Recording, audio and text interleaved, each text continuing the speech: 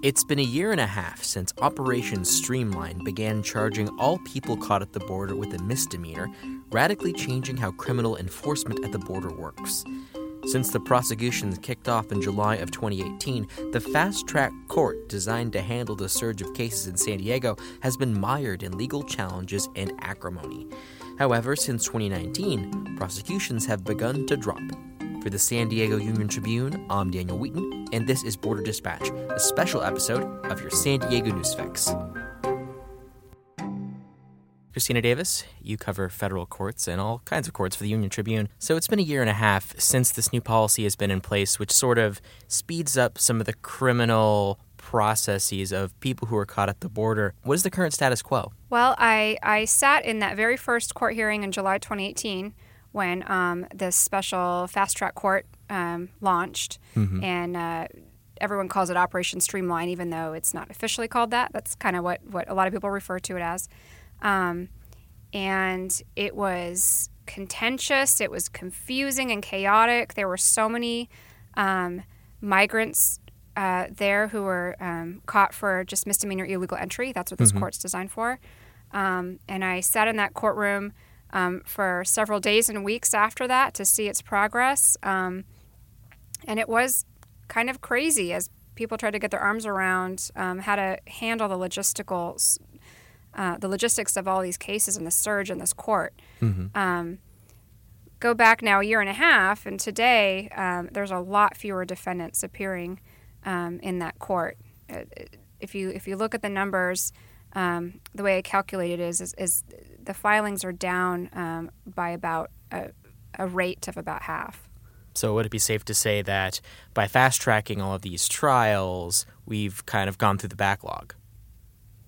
No, I wouldn't say it's a backlog because these are people who are arriving at the border, and they're getting through right away through this court. So it's not really a backlog as you would think about the administrative immigration court, where people can wait for a few years for a decision to be made. This is people who maybe got caught at the border last night and they're appearing in court the next morning. Yeah, can you explain that a little more, the difference between this court and the kind of immigration court that, for instance, Kate Morrissey and Gustavo Solis have been speaking about in this podcast previously? Sure. So immigration law is split up in there are some criminal codes for some immigration type offenses, and then it's also civil or administrative, right? Anyone who crosses the border, either illegally or they're coming to claim asylum or whatever, they can get they will have a civil immigration case. And that's the immigration judges. It's not criminal, and that determines whether they can stay here in the United States or not for whatever reasons. What Zero Tolerance did was the Trump administration wanted to criminally charge pretty much everybody they could who crossed the border illegally with a misdemeanor crime of illegal entry. And that was a lot different than what was happening before, because a lot of earlier administrations had used that charge sometimes, but they were using their resources a lot more towards the more serious criminal border type offenses like human smuggling or maybe using a fraudulent passport to come through. Maybe if someone had migrants in the back of their trunk or something crossing the border, they would more commonly use those kinds of cases for criminal charges. And so a few years ago, if you would have just crossed the border illegally, through the desert or whatever, and Border Patrol picks you up, chances are you would not have a criminal charge. You would just get handed over to ICE, and you would go through that civil immigration system. So in a sense, this is just an additional deterrent to attempting to cross the border and come to the U.S. illegally, right? Yeah, and that's why it was launched. That was the purpose behind it. Is they thought that by the threat of having a criminal charge and conviction would deter people from making that illegal crossing. I think whether that's actually true or not, whether it's actually been a deterrence, is definitely up for debate. There have been many, many people who still keep trying to cross back even after these criminal convictions. So these are also expedited. How exactly are these processes a lot faster than a regular criminal court case? Well, what they did with this fast-track court is basically you come in like the night after, the day after you get arrested, you come in, you're arraigned, just like any other defendant, whether it's a robbery or a drug charge or whatever. You appear before a judge. And then for this court, you're basically, it's such a low-level charge. What's typically happened is you're given about a week, about 5 days, to decide whether you want to plead guilty or not. The government kind of has, for the most part, a standing plea deal on the table for you to plead guilty to misdemeanor illegal entry.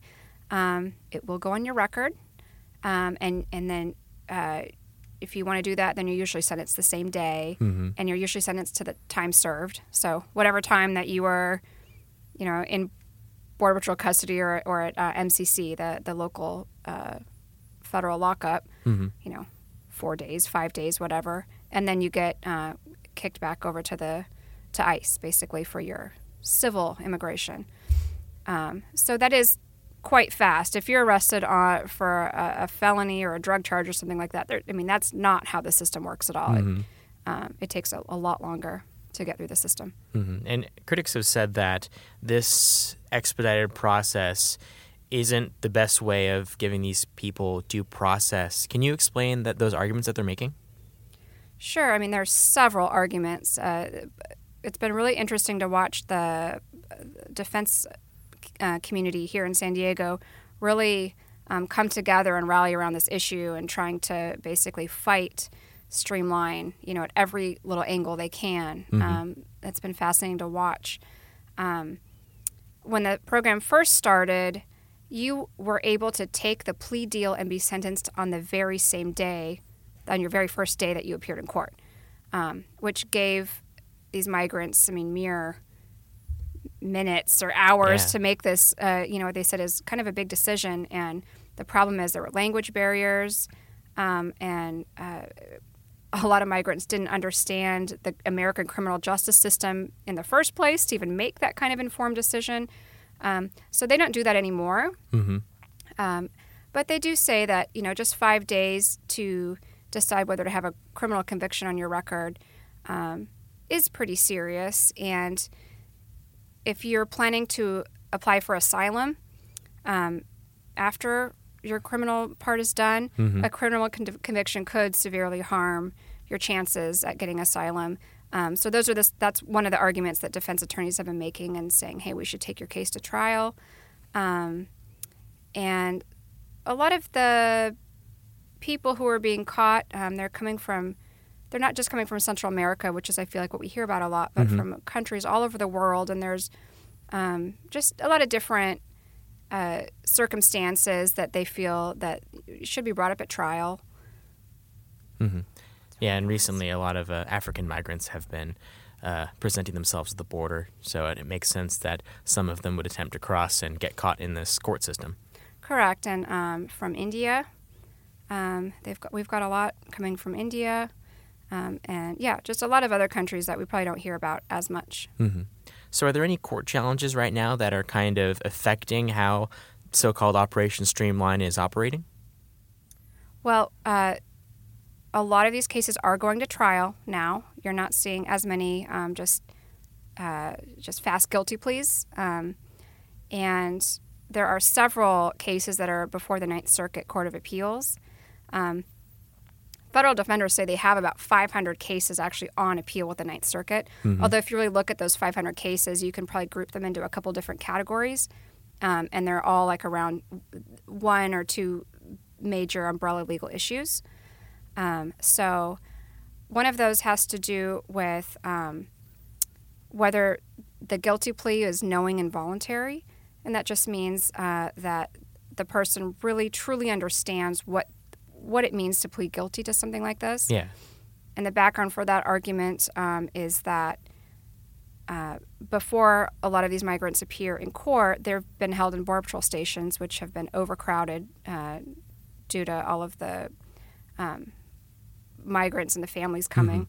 And, they're arguing that the conditions that they've been kept in have prevented them from getting sleep, that they're not being fed enough, and they're not being allowed to bathe, and things like this, that once they appear in court and a judge asks them if they want to plead guilty, that they'll just say yes right away just to get out of that situation. Yeah. Which isn't really a way you should make those major decisions. Certainly. And there was another case that the federal defenders actually did win. A 3-judge panel on the Ninth Circuit ruled recently that Border Patrol and the U.S. Attorney's Office was actually using the wrong criminal charge for these cases. It's like they should use the first part of this law versus the second part, something like that. And it seems kind of minor, but the Ninth Circuit actually ruled in favor of the migrants, which could theoretically invalidate hundreds and thousands, if not thousands, of cases. But the government is fighting back and trying to get a larger panel on the Ninth Circuit to maybe rehear that case, and we're waiting to see if that's going to happen. Yeah, and it's also worth noting that at this time, asylum grant rates are incredibly low. So if you manage to weave through this court and even get to the point of attempting to claim asylum, the chances of getting it is, I think it was like 0.1% under the MPP program.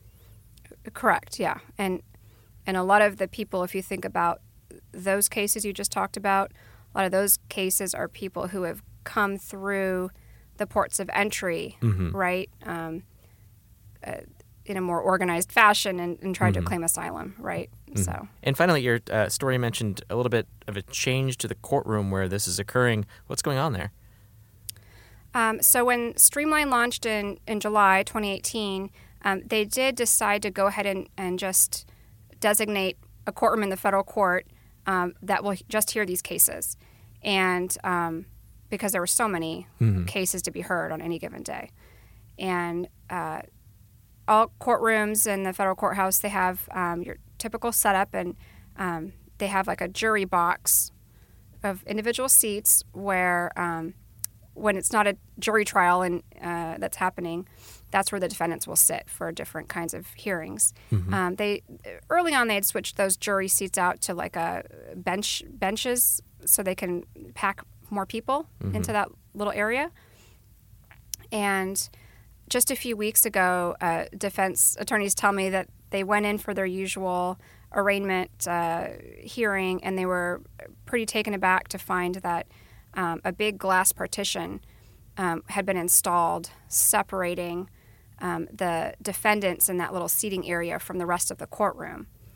And they were told by the court, and I talked to the U.S. Marshals recently, and they said it's for security, and so that they can pack more people into that area safely, without maybe having as many marshals that they need to. Yeah, and have you heard of any incidents happening in court, or? No, I mean, so that is kind of one of the questions, right? Is like, well, why was this really needed? Was there an incident that prompted this? The defense attorneys I talked to said they are not aware of any specific incident in this misdemeanor court that would warrant something like this. And when I asked the marshals the same question, they gave me kind of a more general answer that just talked about the need for security in the courthouse as a whole, and prisoners smuggling in homemade weapons and things like that. But that answer did encompass the entire courthouse, and there's mostly felonies that are heard before Streamline, in that courthouse, and gang members and drug cartel suspects, and any kind of felony crime. But it's kind of worth noting that the general population of migrants isn't exactly the violent criminal population. I mean, look, there's there's bad apples everywhere, Yeah. but you do have to just when you look at it, these are people accused of misdemeanors, not felonies. And there is no similar barrier up in any of the courtrooms that hear felony arraignments. So that's one thing that the defense attorneys pretty upset about, and we'll see to what lengths they go maybe to fight that barrier. Yeah, and it does just seem kind of like a odd metaphor for this whole story in a sense. Well, and it's funny that you bring that up. I spoke with the executive director of Federal Defenders, and they do all the public defense work in federal courts here in San Diego, and that's she basically said, this is just like another wall, but one that's in the courtroom now. All right, Christina Davis, thank you so much. Thank you. In other court news, the state Supreme Court is considering changes to its code of ethics that would allow judges to speak out about pending cases if a judge is being criticized for rulings during an election. The conversation was sparked by the successful recall of a Santa Clara County judge who sentenced then 19-year-old Brock Turner to 6 months in jail after his conviction of sexually assaulting an unconscious woman in 2016. Turner could have received up to 14 years in prison. During the recall campaign, the judge couldn't address the reasons why he gave him a 6-month sentence. Thanks for listening to the San Diego News Fix, which goes live weekdays at 5 p.m. On weekday mornings, you can also hear a quick rundown of local weather and headlines. Just tell your smart speaker to launch the San Diego Union Tribune. You can also get the flash briefing as a podcast. For a full listing of our audio offerings, go to uniontrib.com/podcasts. Until next time.